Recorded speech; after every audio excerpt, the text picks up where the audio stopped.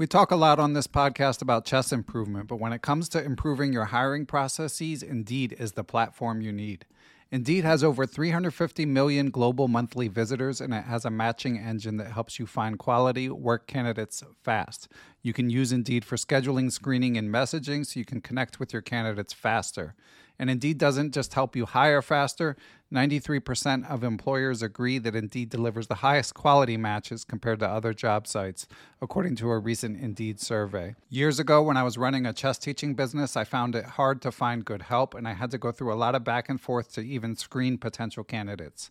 Indeed allows you to do those things efficiently in one place. Indeed's matching engine is constantly learning from your preferences, so the more you use Indeed for hiring, the better it gets. Join more than 3.5 million businesses worldwide that use Indeed to hire great talent fast. And listeners of Perpetual Chess will get a $75 sponsored job credit to get your jobs more visibility if you go to Indeed.com/chess. Just go to Indeed.com/chess right now, and you'll be supporting our show by saying you heard about Indeed on this podcast. Indeed.com/chess. Terms and conditions apply. Need to hire? You need Indeed. Hi, I'm Daniel, founder of Pretty Litter. Cats and cat owners deserve better than any old-fashioned litter. That's why I teamed up with scientists and veterinarians to create Pretty Litter. Its innovative crystal formula has superior odor control and weighs up to 80% less than clay litter. Pretty Litter even monitors health by changing colors to help detect early signs of potential illness. It's the world's smartest kitty litter. Go to prettylitter.com and use code SPOTIFY for 20% off your first order and a free cat toy. Terms and conditions apply. See site for details. Judy was boring. Hello. Then Judy discovered ChumbaCasino.com. It's my little escape. Now Judy's the life of the party. Oh, baby, mama's bringing home the bacon. Whoa, take it easy, Judy. The Chumba life is for everybody. So go to ChumbaCasino.com and play over 100 casino-style games. Join today and play for free for your chance to redeem some serious prizes. ChumbaCasino.com. No purchase necessary. Void where prohibited by law. 18 plus terms and conditions apply. See website for details. Hello, everyone. I am Ben Johnson, and this is the Perpetual Chess Podcast. Perpetual Chess is a weekly interview show where top chess players, authors, content creators, and accomplished amateurs discuss their careers and share stories and chess improvement tips. Perpetual Chess is a part of the Blue Wire Podcast Network, and we'd like to give special thanks to our presenting chess education sponsor, Chessable.com. For more information about the show, you can go to perpetualchesspod.com. But without further ado, let's get to the show.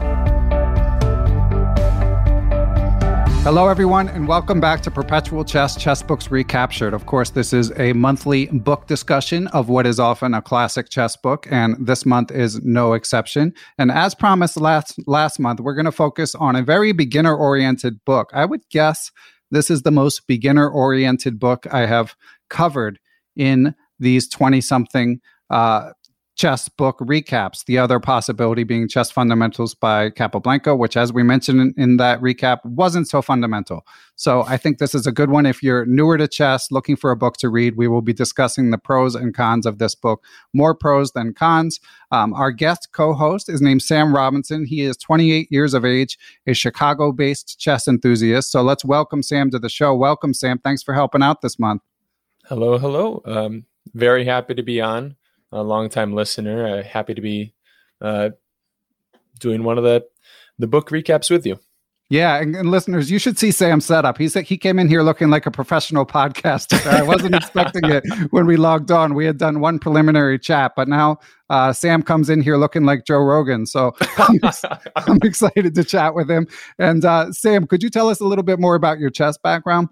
So my dad taught me how the pieces move on his set when I was maybe 3 or 4, and I'd play it occasionally when the opportunity arose, but I never thought of it as something that even could be pursued until a friend of mine, we were airing our gripes about competitive online gaming and how toxic it can be, and he suggested that I pursue chess instead, and I've been in love with chess ever since.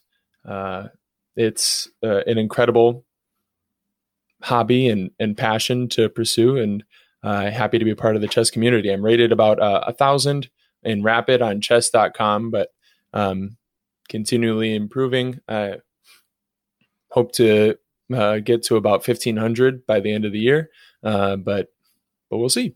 Yeah, one step at a time, and we'll see what happens. And Sam, before we get on with the book, I'm just curious because it strikes me that you're kind of like, chess.com does a lot of outreach to the gaming audience, promoting chess as an esport. And you coming from a gaming background and being in your 20s, you strike me as sort of like the person they were trying to reach. So, and they succeeded. So once you got into chess, like what was next? I know you gravitated towards the Chess Bras and Yasser, and that's part of the reason we're having this conversation. But what else caught your attention once you were like, all right, I do want to get into this game? Partially the history, like reading about Paul Morphy, all of that was so intriguing. But also that there's such a deep wealth of knowledge that you can just dive into. And if you're interested in something, you can dive deeper into it. And it's simultaneously exploring something you're passionate about and learning and improving at a craft.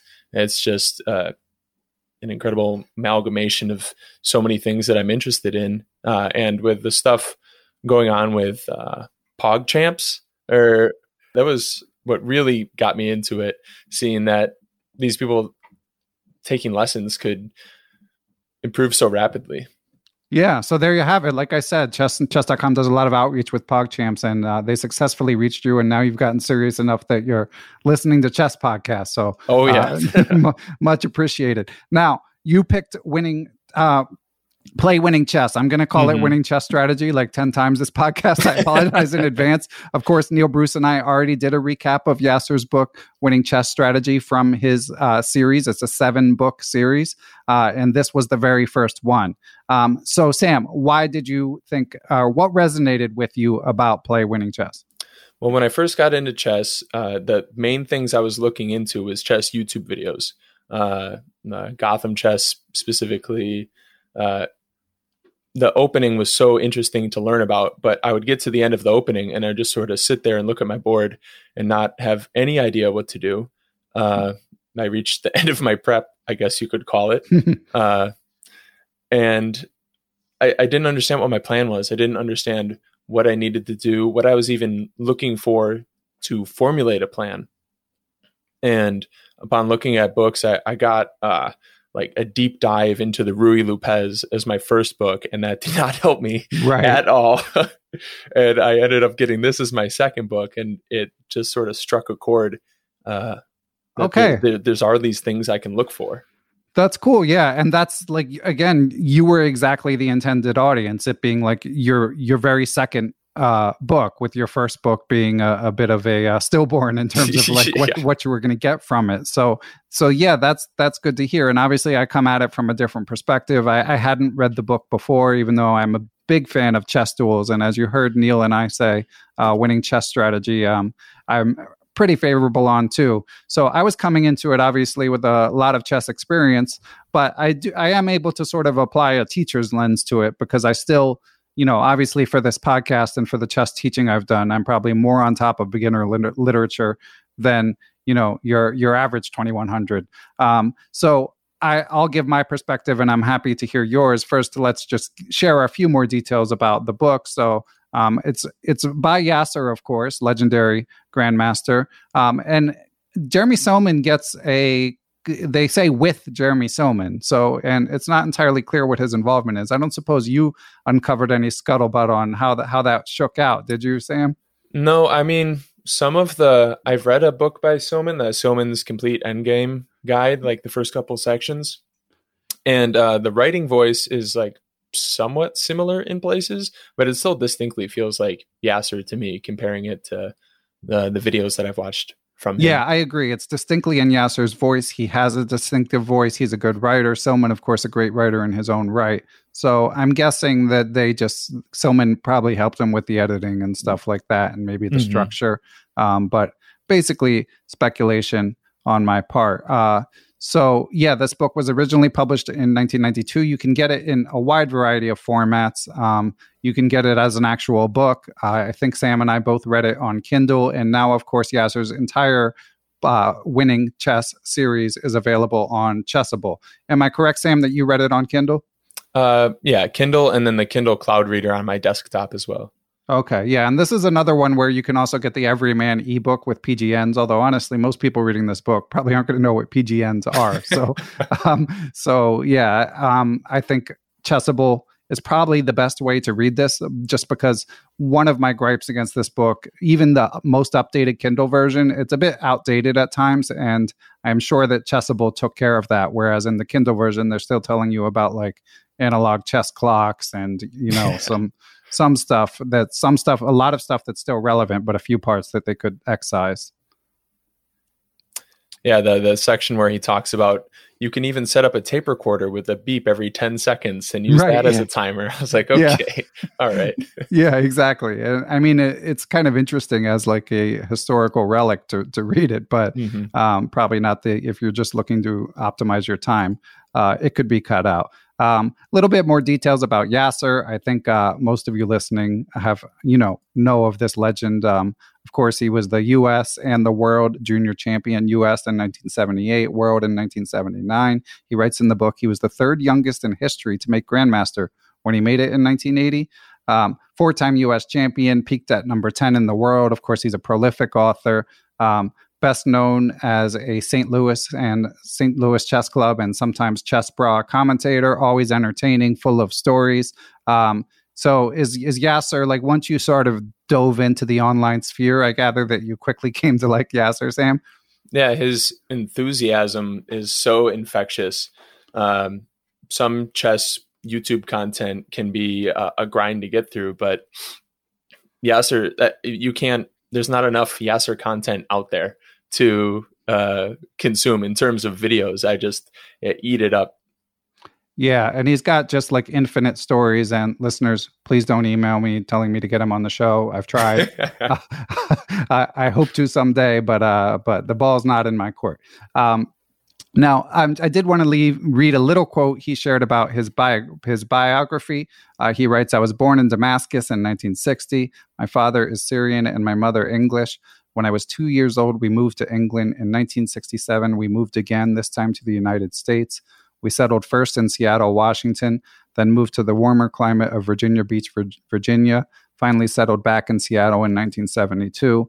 While in Virginia, I got used to playing sports on fine sunny days. The typical cold and rainy days of Seattle made me stir crazy. When a neighbor offered to teach me chess, I jumped at the chance, anything to relieve the boredom of those long, wet evenings." So pretty amazing. He started at 12. Obviously, that doesn't happen very often in these days. And he goes on to talk about playing at this legendary coffee house in Seattle called, I think, Last Exit in Brooklyn, and played with some of the Seattle area regulars, masters like Victor Popels and others. I know that John Donaldson's from the area, and they eventually became friends. But yeah, he's got a decent amount of biography sprinkled in. But yeah, obviously, total legend and the best player representing the U.S. for many, many years. Now, before we really get deeper into the book, one thing we should generally discuss is just sort of what rating might find this book useful. So Sam's already given us some insight on this. If you're brand new to chess, it's a good fit. Sam, do you have a sense, like, as he got to the more advanced concepts, did you feel like they were right in your wheelhouse? You understood them? Did you feel like they were a little over your head, way over your head? Where was it coming in? So I originally picked up this book about a year and a half ago. And back then I would say I was rated maybe 600 or 500 in Rapid on chess.com. And there were definitely some things that went over my head. Even playing out the sample games on the board, I wasn't really sure what I was supposed to be getting out of it at times. But going back and rereading it to prepare for the podcast, I got a lot out of it, especially with the sample games that he chose. So I would recommend it to anybody near my level. Once again, I'm rated about 1,000. So I'd recommend it to anybody 1,200 or below. Yeah, that sounds about right to me. And there'd be one or two concepts that would be helpful even for a 1,200. And of course, it starts with, it assumes no knowledge. It starts with telling you how the pieces move. So I think, yeah, it's a good first chess book. For Sam, it's, as he's been saying, it hit the spot. As a teacher, I might have one or two books that I would rank ahead of this, which I will reveal in time. But to me, it's certainly a solid choice.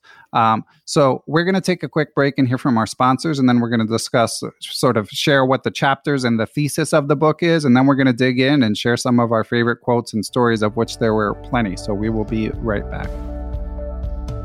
Perpetual Chess is proud to be brought to you in part by Chessable.com, the leading chess education platform. Chessable, of course, uses its proprietary Move Trainer technology, which has spaced repetition to help you learn opening sequences, tactical patterns, basic endgames, all of which it will quiz you on repeatedly until you have it down cold. They have courses both for free and for purchase. One of their newest includes the Beginner's 1D4 Repertoire by popular and entertaining YouTube commentator and streamer I am Andres Toth. So if you're just looking to get your feet wet in an opening, it is a great intro. And of course, they also have intermediate classics like Endgame Strategy and tons of advanced opening courses that you can check out for free or for purchase at Chessable.com. If you're an athlete, you know the greatest motivator of all is the fear of letting your teammates down. After all, a team is only as good as its weakest link. So you owe it to those wearing the same jersey as you to be your best every time you step on the field. That's why there's no vape in team.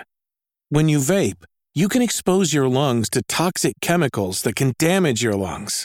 If you're a step behind, the team's a step behind. Brought to you by The Real Cost and the FDA.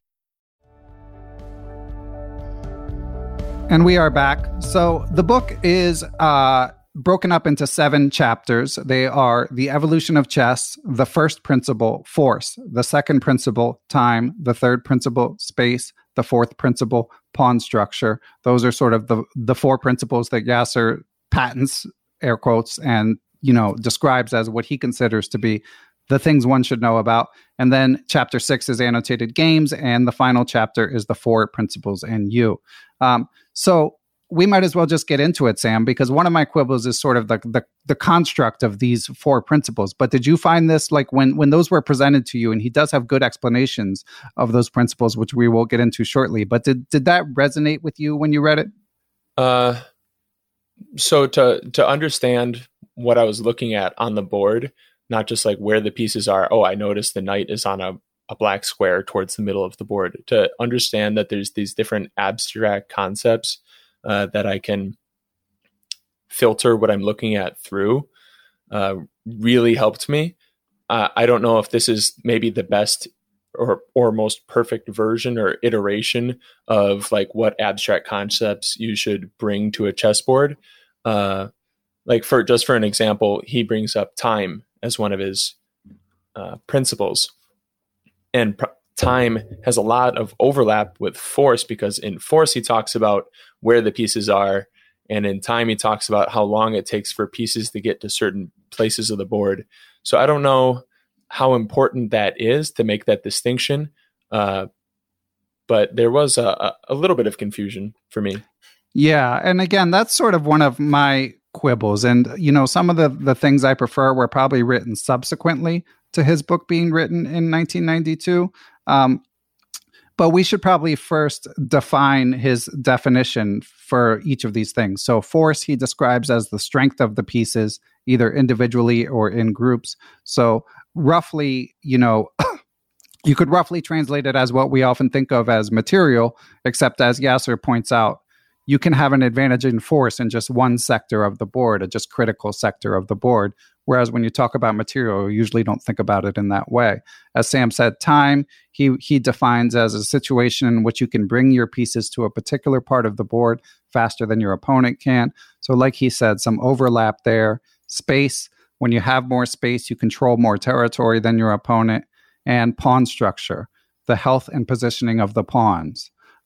So for me, my background teaching, I generally prefer to teach chess as based on 3 precepts, which are material, king safety, and activity. So the fact that Yasser to me doesn't emphasize king safety as much in particular, like the material and activity, you might just say, okay, you're quibbling about vocabulary. But to me, like the fundamental, the object of the game is to checkmate the king, and it's so important to take care of the king that, to me, like, that has to be an overarching theme. And obviously it feels a little silly that I'm sitting here like critiquing Yasser Seirawan, but when we're talking about like how to teach chess to someone new to the game, I do feel like I'm on relatively equal footing. Whereas if we were playing a game, he would mop the floor with me. Anyway, so that's a minor quibble with it, but I mean, overall, I do think he does a good job explaining his ideas, and he presents a lot of good examples. So again, just a minor quibble, and I would, rate this book above many, just not at the tip top. But let's get into it. I mean, we both have things we like and dislike about this book. So Sam, what is one thing you really liked about this book? One thing that I really took away from this book, one of the biggest and most helpful takeaways for me, was the heuristics that he sort of put forward. You can pick them out here and there. Sometimes they're scattered like in the middle of a chapter. But it sort of reminded me, I wrote down in my notes, it's like a dramatic flashback from an 80s movie where the protagonist remembers the lesson of a wise old master. Like, if you only remember one thing, remember this. And a lot of times that's all you can remember in the heat of a moment over the board. So one example of that he has is, sooner or later, you will find yourself squeezed by your opponent into a cramped position. So you need to know how to defend against such a tactic. Remember the following principle. The player with less space should try and trade some pieces. And that's so simple that you can just like put that in your back pocket and keep it with you at all times. And you're not going to make Grandmaster if that's how you, like, the only thing you have in your toolbox, but it certainly can help you out of a bind if you're a novice or intermediate or beginner player. Yeah, I agree. And he's got some other good ones relating to, like, don't play hope chess. And I mean, he phrases it a little bit differently, but he does provide useful heuristics. And he's got a very, he's got a very relatable, readable style, but he's also not afraid to just like tell you how things should be in certain circumstances. He's a very good writer, as we both already mentioned. So I did want to read a paragraph from the intro. And one of my favorite things about this book is the historical, the chess history that he weaves in, and a bit of a sort of broader sweep of the world at large, as you'll hear in this paragraph. So Yasser writes, chess is played around the globe by millions of enthusiasts. Unlike other sports, chess is constant. Whether on the beaches of Brazil, beneath the Great Wall of China, or at a Texas barbecue, the game is played the same. Same movements, same rules. Chess has a language of its own. And since I began playing chess, I've made dozens of friends, communicating with them through the pieces and squares. Because the necessary equipment is inexpensive, chess has been called the most democratic of games. It crosses many boundaries: race, class, caste, sex, culture, religion, and so on. It is played by people from all walks of life, and it is played by those who can't walk. My first teacher, David Chapman, was a paraplegic. Blind singer and pianist Ray Charles admits that chess is his passion. You don't have to be 7 feet tall, as quick as Carl Lewis, or as strong as Mike Tyson to play chess. All you have to do is think. And that last little bit of that paragraph is I noted is my favorite quote from the book. His love of chess and his desire to share it and spread it with people is so infectious. And I think that's one of the main things that comes across from the book. Yeah, I agree. And that paragraph, like, it like encapsulates so much of what I think appeals to people who like chess about chess. I mean, it's got, the rich history, the global appeal, as he says, in theory, at least the level playing field. I'd say at least the relatively level playing field. It doesn't hurt if the difference between being able to afford a coach and not, and stuff like that, and travel to tournaments. But in the internet age, you can certainly learn. You can go a long way in chess just sitting at your computer using stuff for free. So yeah, just an excellent overview of what there is to like about chess. And then he's really good at putting himself in beginner's shoes and understanding what it is that how a beginner might approach the game, but he's also got a lot of historical nuggets. And I'm curious if he already knew all this stuff or not, because he really goes deep on the history dating back to the origins of chess and like the origins of all the chess pieces. And, Sam or I could definitely share a few examples of that. Sam, did anything strike you in that regard? Yeah, one of the most mind-boggling things that I read in this book was this excerpt. We know that chess existed in India at the beginning of the 7th century, and we have evidence that a form of chess existed in Central Asia in the 1st century. Some people claim that the game might date back as far as the 15th century BC. Nobody knows exactly how old chess is. And that sense of like mysticism and arcane, like things that can't be known, is just, it's so intriguing to me, and it feels like it fits so well with the game of chess. It's just incredible to read that type of stuff as someone who's a fan of the game. Yeah. And I know a decent amount of chess history, and there's definitely some nuggets I did not know about, like etymology of piece names and stuff. Here's another quote from Yasser. He writes, more than 1400 years ago, in the original Indian game of Chaturanga, the queen was the weakest piece, its moves being limited to 4 squares diagonally, adjacent to the square the queen was sitting on. At that time, the piece was not known as the queen, but rather as the mantri, which in English means advisor to the king. When the game spread to Persia, the mantri became the Ferzan, which means wise man. In Europe, the name was never translated literally. From the early days, the piece was known as the lady, the dama in Spanish. Because Europeans thought it natural for a king to have a consort, in many countries, the lady became the queen. So just packed with information. And as someone who, again, when he's like showing how the rook moves with the lines going up and horizontal, like that didn't grab me as much as these historical nuggets. So it really kept me going. And the book's a quick read. I mean, you could probably read it in like, how long did it take you to read when you first read it, Sam? Do you know? Took me about maybe a week to get through. But if you're just bustling through it and you don't have much to do, you could get through it in a weekend, in a day, if you set your mind to it. Yeah, I agree. And then, of course, there are some illustrative games that he does a good job annotating towards the end. So obviously those, like, you might, if you read the book quickly, you might come back to those. Yeah. Something I like within the format is that he's got quizzes throughout the book. So it's good to assimilate the knowledge. So did you have any, Sam, epiphanies from, like, do you remember anything that you were just blown away when you read in particular from this? I know it's been a while since you first read it. I remember specifically the first time. So the example games he shows are mostly from popular openings that, like, opening traps or openings that are very prevalent at the beginner level. And there's one, I forget the name of the mate, but it ends with this beautiful smothered mate. And it was the first time I had ever seen a smothered checkmate. Oh, wow. I was like, oh my God, what is, it blew my mind. And as a new player, like that's what, like, makes you fall in love with a hobby or a sport, is those little wow moments that stick with you. And this book, as a beginner, there was chocked full of them. Yeah. Again, the history, the examples are pretty good.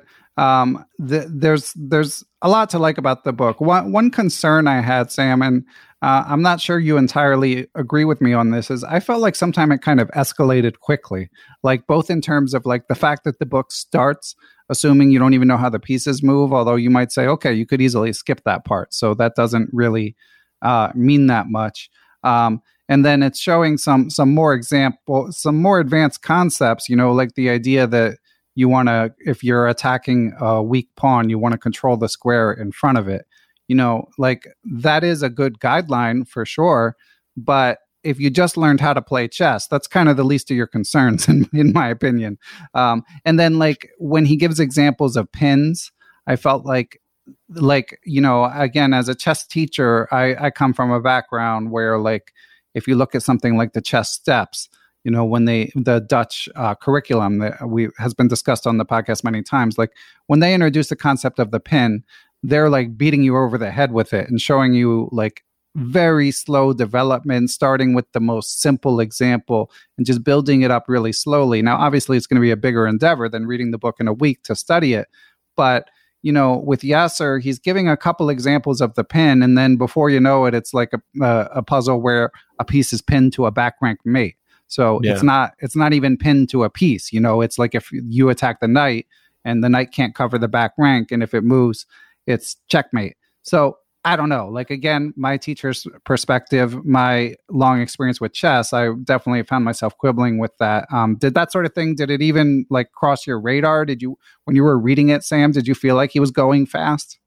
So when I first read it, I probably had a more difficult time, and looking at it with a cynical eye, I definitely could see he goes from having just a pawn on the board and showing arrows of which direction the pawn moves, and perhaps in the next diagram showing the 4 moves into an opening with every piece still on the board, and showing how like a pin in the Italian or something like that can be like implemented and how it can be countered.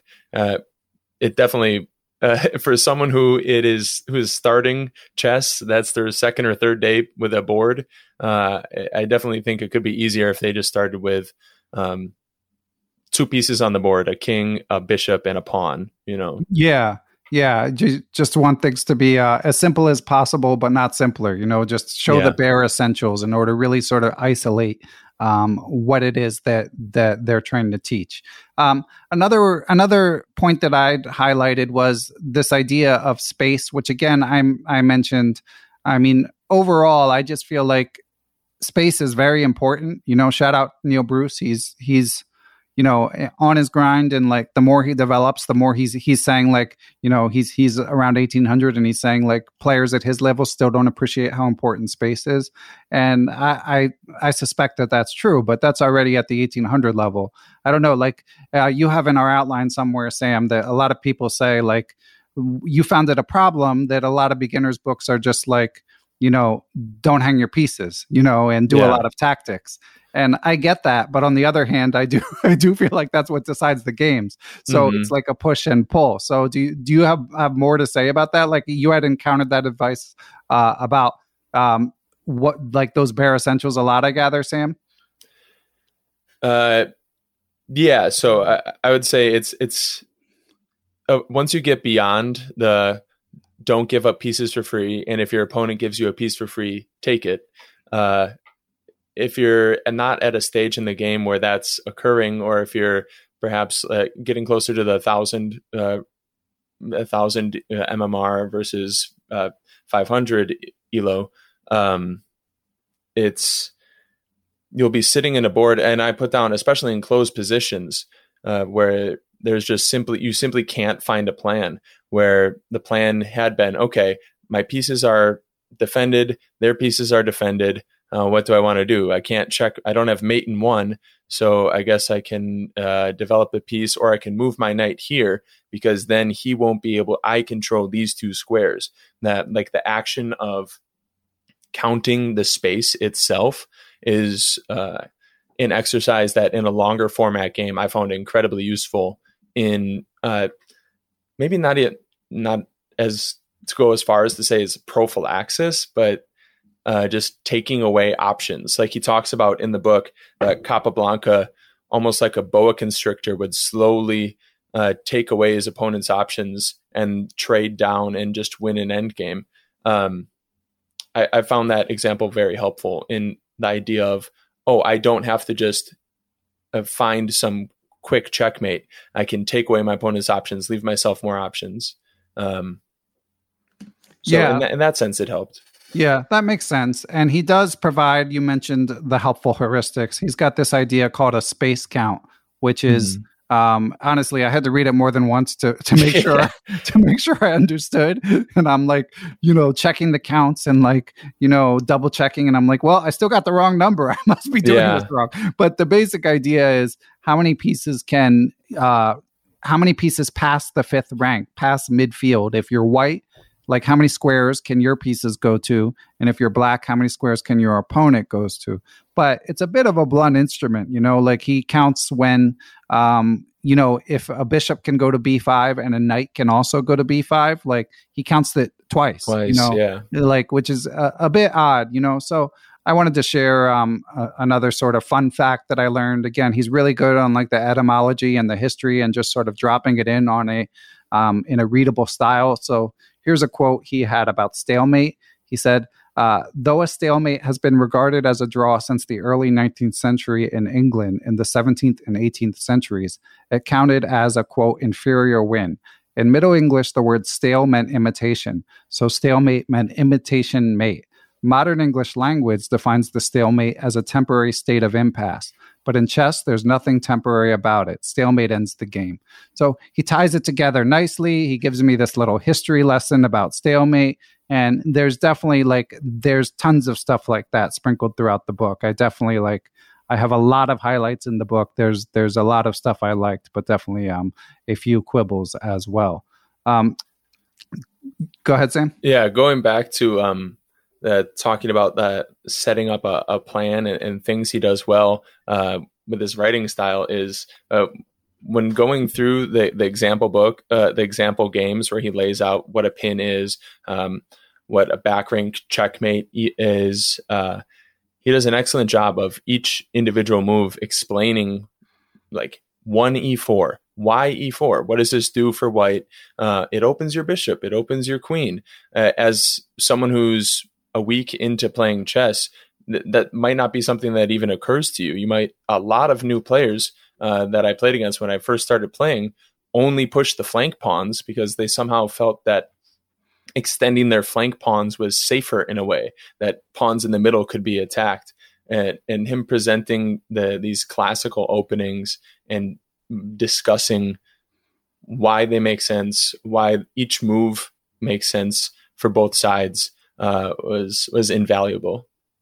Yeah, that's a good point. And Sam, let me ask you, so you're like in the chess vortex, you discover chess, you're like, all right, let's go. You're watching videos, you're reading books. So when you pick up this book, and I'm sure it's not being done in isolation, you're also probably playing some online, watching some videos. So how did you compare how this information is presented to your other sort of chess information ingestion experiences at that time? So the other main source of chess information that I had over the last year was definitely Hanging Pawns. I love his YouTube channel. The way he lays stuff out is incredibly helpful. But for somebody at my level, a lot of it is I found helpful in theory and not at all in practice, because we don't get 8 moves into the fantasy variation of the Caro-Kann ever. So knowing what to do, how to formulate a plan, knowing why, okay, my opponent played H6. Oh, he was supposed to play D5. What am I supposed to do now? Knowing my plan helps me continue through my game. Yeah, that's interesting. Shout out to Stjepan Hanging Pawns, of course. I've mentioned many times, I'm a big fan of his opening videos in particular, but I do find it funny that but it's funny that someone brand new to chess, at some point the algorithm fed you Stjepan, and suddenly and it's like you gravitate towards you like his presentation style, maybe as I told him years ago when I interviewed him. He's got the beautiful thumbnails, So it's like these sort of random factors lead you to watching a presenter who's probably not perfect for your level. Because with the benefit of hindsight, you could do a climbing the rating ladder starting at a very low rating, from Naroditsky or John Bartholomew or someone like that, or the beginner to master series by Chess Network. There is stuff out there, that's sort of grassroots from the bottom, but you've got to find it, and that can be daunting. Whereas if you look for a beginner chess book, you should get fed something that's a beginner chess book, So in a sense, you're more likely to find something at your level when it's a book, and you did, and it helped you. And the videos that I found that helped me the absolute most were those speed runs, whatever you want to call them, from Daniel Naroditsky. And John Bartholomew put out a few videos 5-6 years ago, going through things like undefended pieces. Yeah. And those were unbelievably helpful, the way he lays out and talks through his thought process. Yeah, exactly. Like I think he calls it, I think it's a playlist called Chess Fundamentals. Yeah. And just like evergreen material. So good. Cool. All right. Well, Sam, we need to take one more break and then we're going to share a few improvement highlights and think about wrapping things up pretty soon. Perpetual Chess is brought to you in part by aimchess.com. My latest discovery on aimchess.com is, in addition to its algorithm generating statistics and telling you trends from your opening games, there's a tab at the top where you can go to game history and review individual games, and it tags recurring issues. So, for example, it keeps telling me I had good openings, but it also tells me when I was behind on the clock, when I failed to convert an advantage. So you can then, within the Aim Chess platform, review the game and look for leaks that you need to plug, things to correct. So one of the many ways you can use aimchess.com to improve your game. So you can check it out for free. And if you choose to subscribe, use the code perpetual30 to save 30%, or you can also use the link on aimchess.com that is provided in the show description. It is Ryan here, and I have a question for you. What do you do when you win? Like, are you a fist pumper, a woohooer, a hand clapper, a high fiver? I kind of like the high five, but if you want to hone in on those winning moves, check out Chumba Casino. At ChumbaCasino.com, choose from hundreds of social casino style games for your chance to redeem serious cash prizes. There are new game releases weekly, plus free daily bonuses. So don't wait. Start having the most fun ever at ChumbaCasino.com. No purchase necessary. VGW Group. Void where prohibited by law. See terms and conditions. 18+. And we are back, and I highlighted some tips that we could share. You know, if you guys have made it in this far in this podcast, you might be looking for a few tips. So I'd share a few things that resonated with me. But before we do that, like just sort of broader theme, did you have any other observations or likes or dislikes that you wanted to highlight, Sam? One of the biggest things that I took from this book, and that I've taken from like the Chess Bra as well, is to find what you enjoy and study that. Whether, even if it's not the most efficient thing, in all likelihood, you're not going to become a grandmaster. You're not going to become the world champion. Chess, at the end of the day, for most of us, is a hobby, and hobbies are meant to be enjoyed. And if you're improving at a slower rate because you're studying only end games or only openings that you're interested in, that's fine. In my opinion, I think that's sort of what is put forth, not to speak for him, but from Yasser in this book, is finding like what you're passionate about in the game of chess itself, whether it be the history of it or the history of openings, anything. Yeah, no, well said. And as we've mentioned, I mean, his enthusiasm really shines through. I mean, grabbing you right from that introduction where we shared a quote. And that's kind of the most important thing, like they say, like when you're in college, pick your professors based on which professors you like, not like which are the best teachers, not what the best subject is, and there's an element of that in terms of like just the sheer enthusiasm. And again, you discovering Yasser online, that's why you gravitated towards this book. And that's why, like, I still, again, quibbles with the way the chess is taught, notwithstanding, I found the book eminently readable and enjoyed it. So a few improvement things that I would highlight if you are newer to chess and looking for a few, or a chess teacher looking to brush up on what to impart to your students. Number one, he's got a good quote about, he shows an example, and, as I mentioned earlier, the classic example of hope chess, where you play a move that's bad if your opponent knows what you're doing, but otherwise is good. And Sam, would you like to read that quote about playing for traps? Yeah. Don't play for traps. Always make moves that deploy your men in a way that helps your position generally. Never play a move that puts you in either of the following emotionally charged situations. A, your opponent doesn't see your trap and loses horribly. Or B, he sees your trap and counters in such a way that your position falls apart. I'm not saying you shouldn't lay a trap, only that you should be sure that your position won't be compromised if your opponent avoids the trap. Yeah, pretty well said. And again, the fact that he describes that situation as emotionally charged, that to me that shows the sort of empathy that you might not expect from an absolutely world-class player, that he can remember that feeling of like, you play this move and you're like, oh, I hope they don't see it. I hope, yeah. So yeah, that I felt was useful advice. Sam, what else did you like when you've already shared one or two examples, but what else when you read this book were you like, all right, now I have a handle on this, or again, you mentioned heuristics, if there's another heuristic that sort of stuck with you? So the two biggest things that I took from this book that added to my confidence as a player and really helped me shoot up hundreds of rating points in a matter of months was getting to know the basic tactics in and out that he presents, being the pin, fork, and discovered attack, knowing how to use them and avoid them, and not just like knowing them so well that when you're calculating even just one or two moves in advance, you can like see them in your basic calculation, and the other being knowing the basic end games of king and queen versus king and king and rook versus king. I remember finally getting how to checkmate with just a king and a rook. I kept on doing the chess.com drill over and over again until I finally figured it out. And that gave me such a boost in confidence because I previously had felt that I had to end the game in the middle game. Otherwise, it would just be a draw.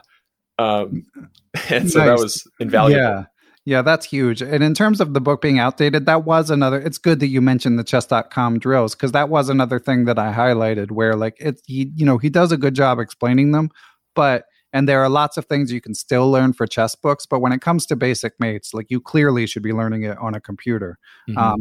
And obviously there's Chessable for that. If you got the Chessable version of this, there's the chess.com drills, as you mentioned, but that's one where like A, you have to know it, and B, like just the AI of being able to practice that against a computer is just like leaps and bounds better than reading about it. Whereas if you're learning about a sort of squishy or positional concept or going over a game, to me, a book definitely still has a place. But anyway, that's not a knock on Yasser. And as you mentioned, Sam, like you were able to weave them together. Like you learned the concept from the book and then practiced online, which is kind of like the best of both worlds.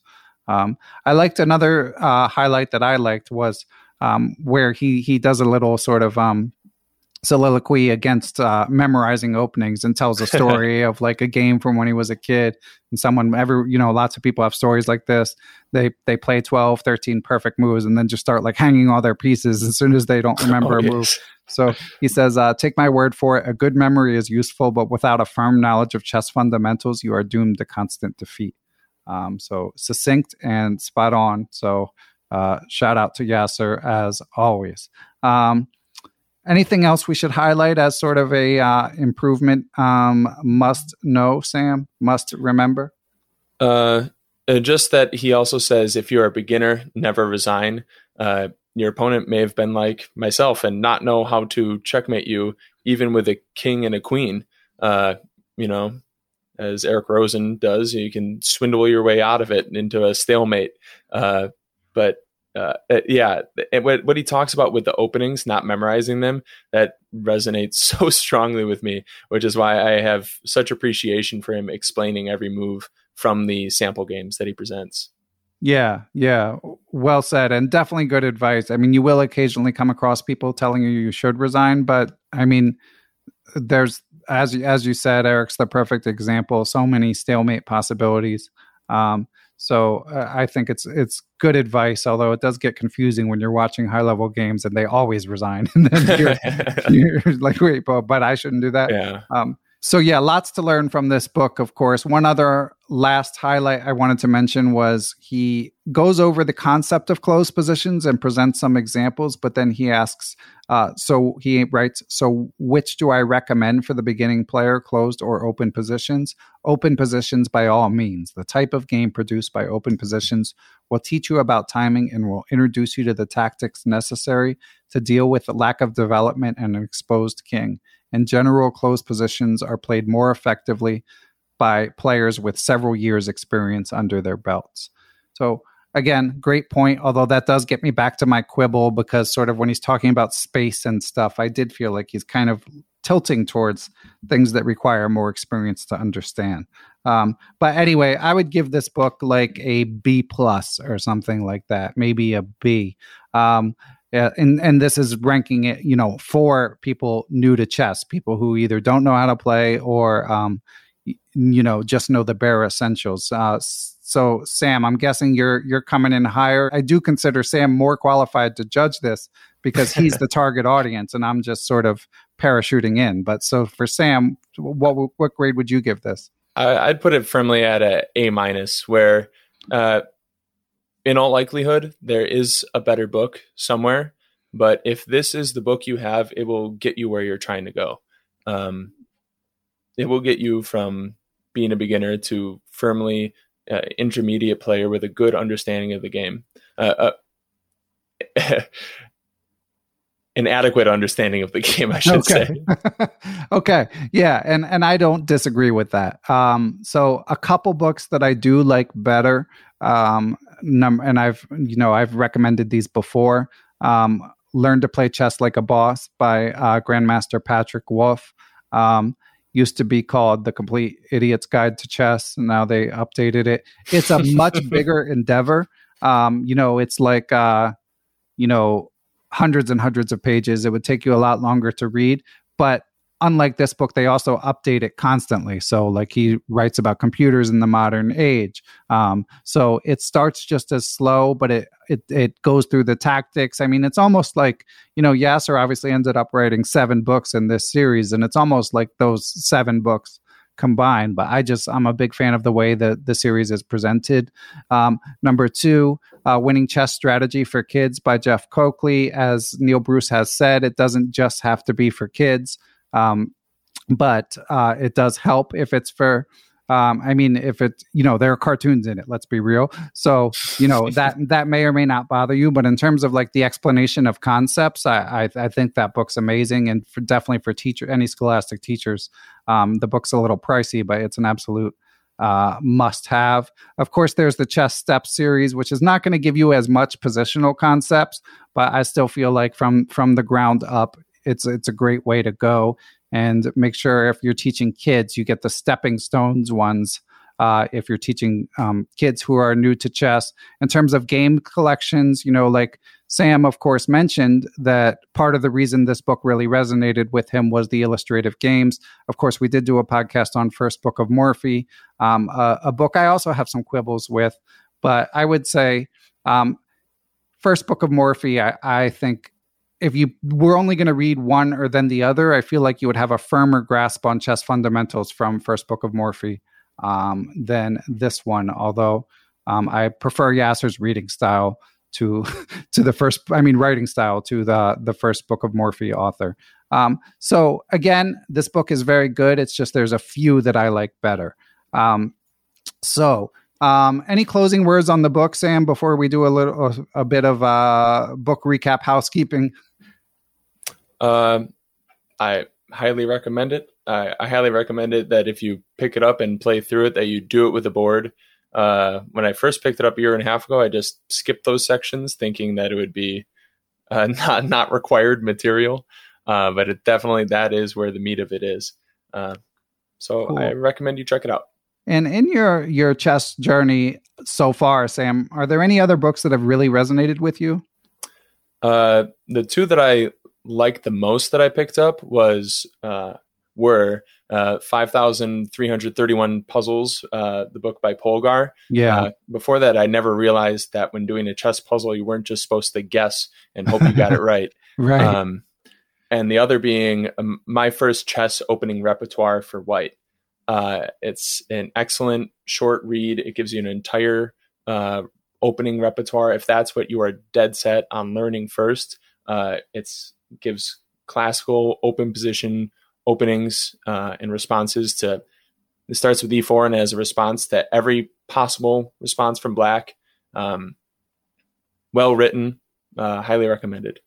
Okay, excellent. So yeah, for any listeners in a similar stage of their journey as Sam, be sure to check those out. And I do have a lot of experience with the Polgar book, and it's definitely a great tactics book that will keep you busy for a very long time. So can second that recommendation as well. Well, Sam, you've been great. I want to thank you. And I'd like, if you have a chess cause that I could help support a little bit, I'd be happy to do so. Do you have a preferred chess cause? I do.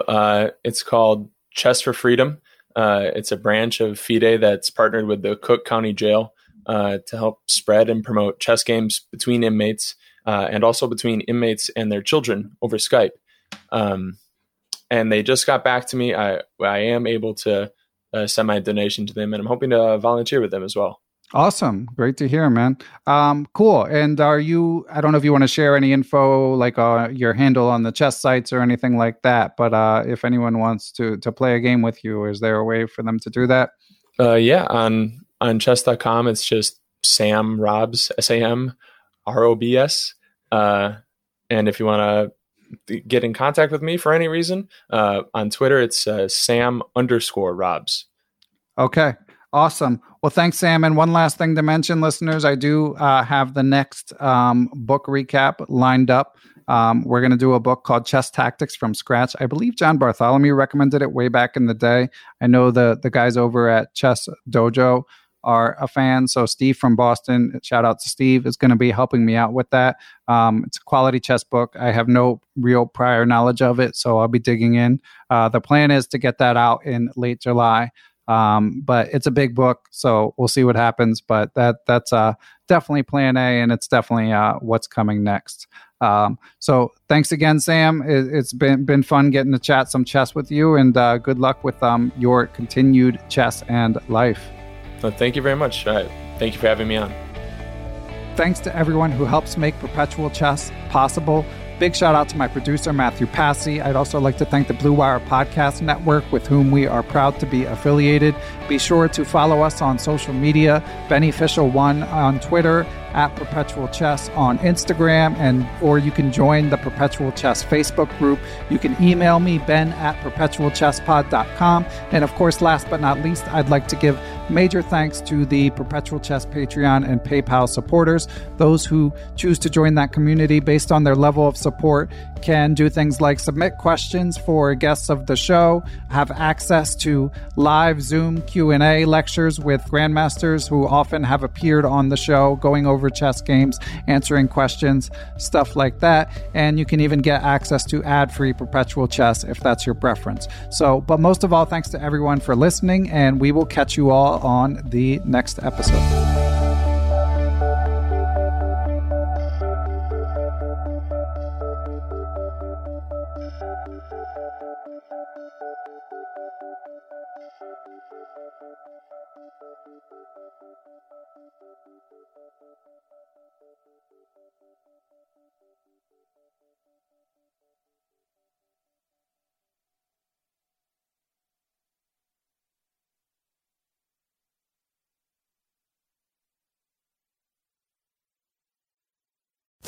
Sports Social Podcast Network.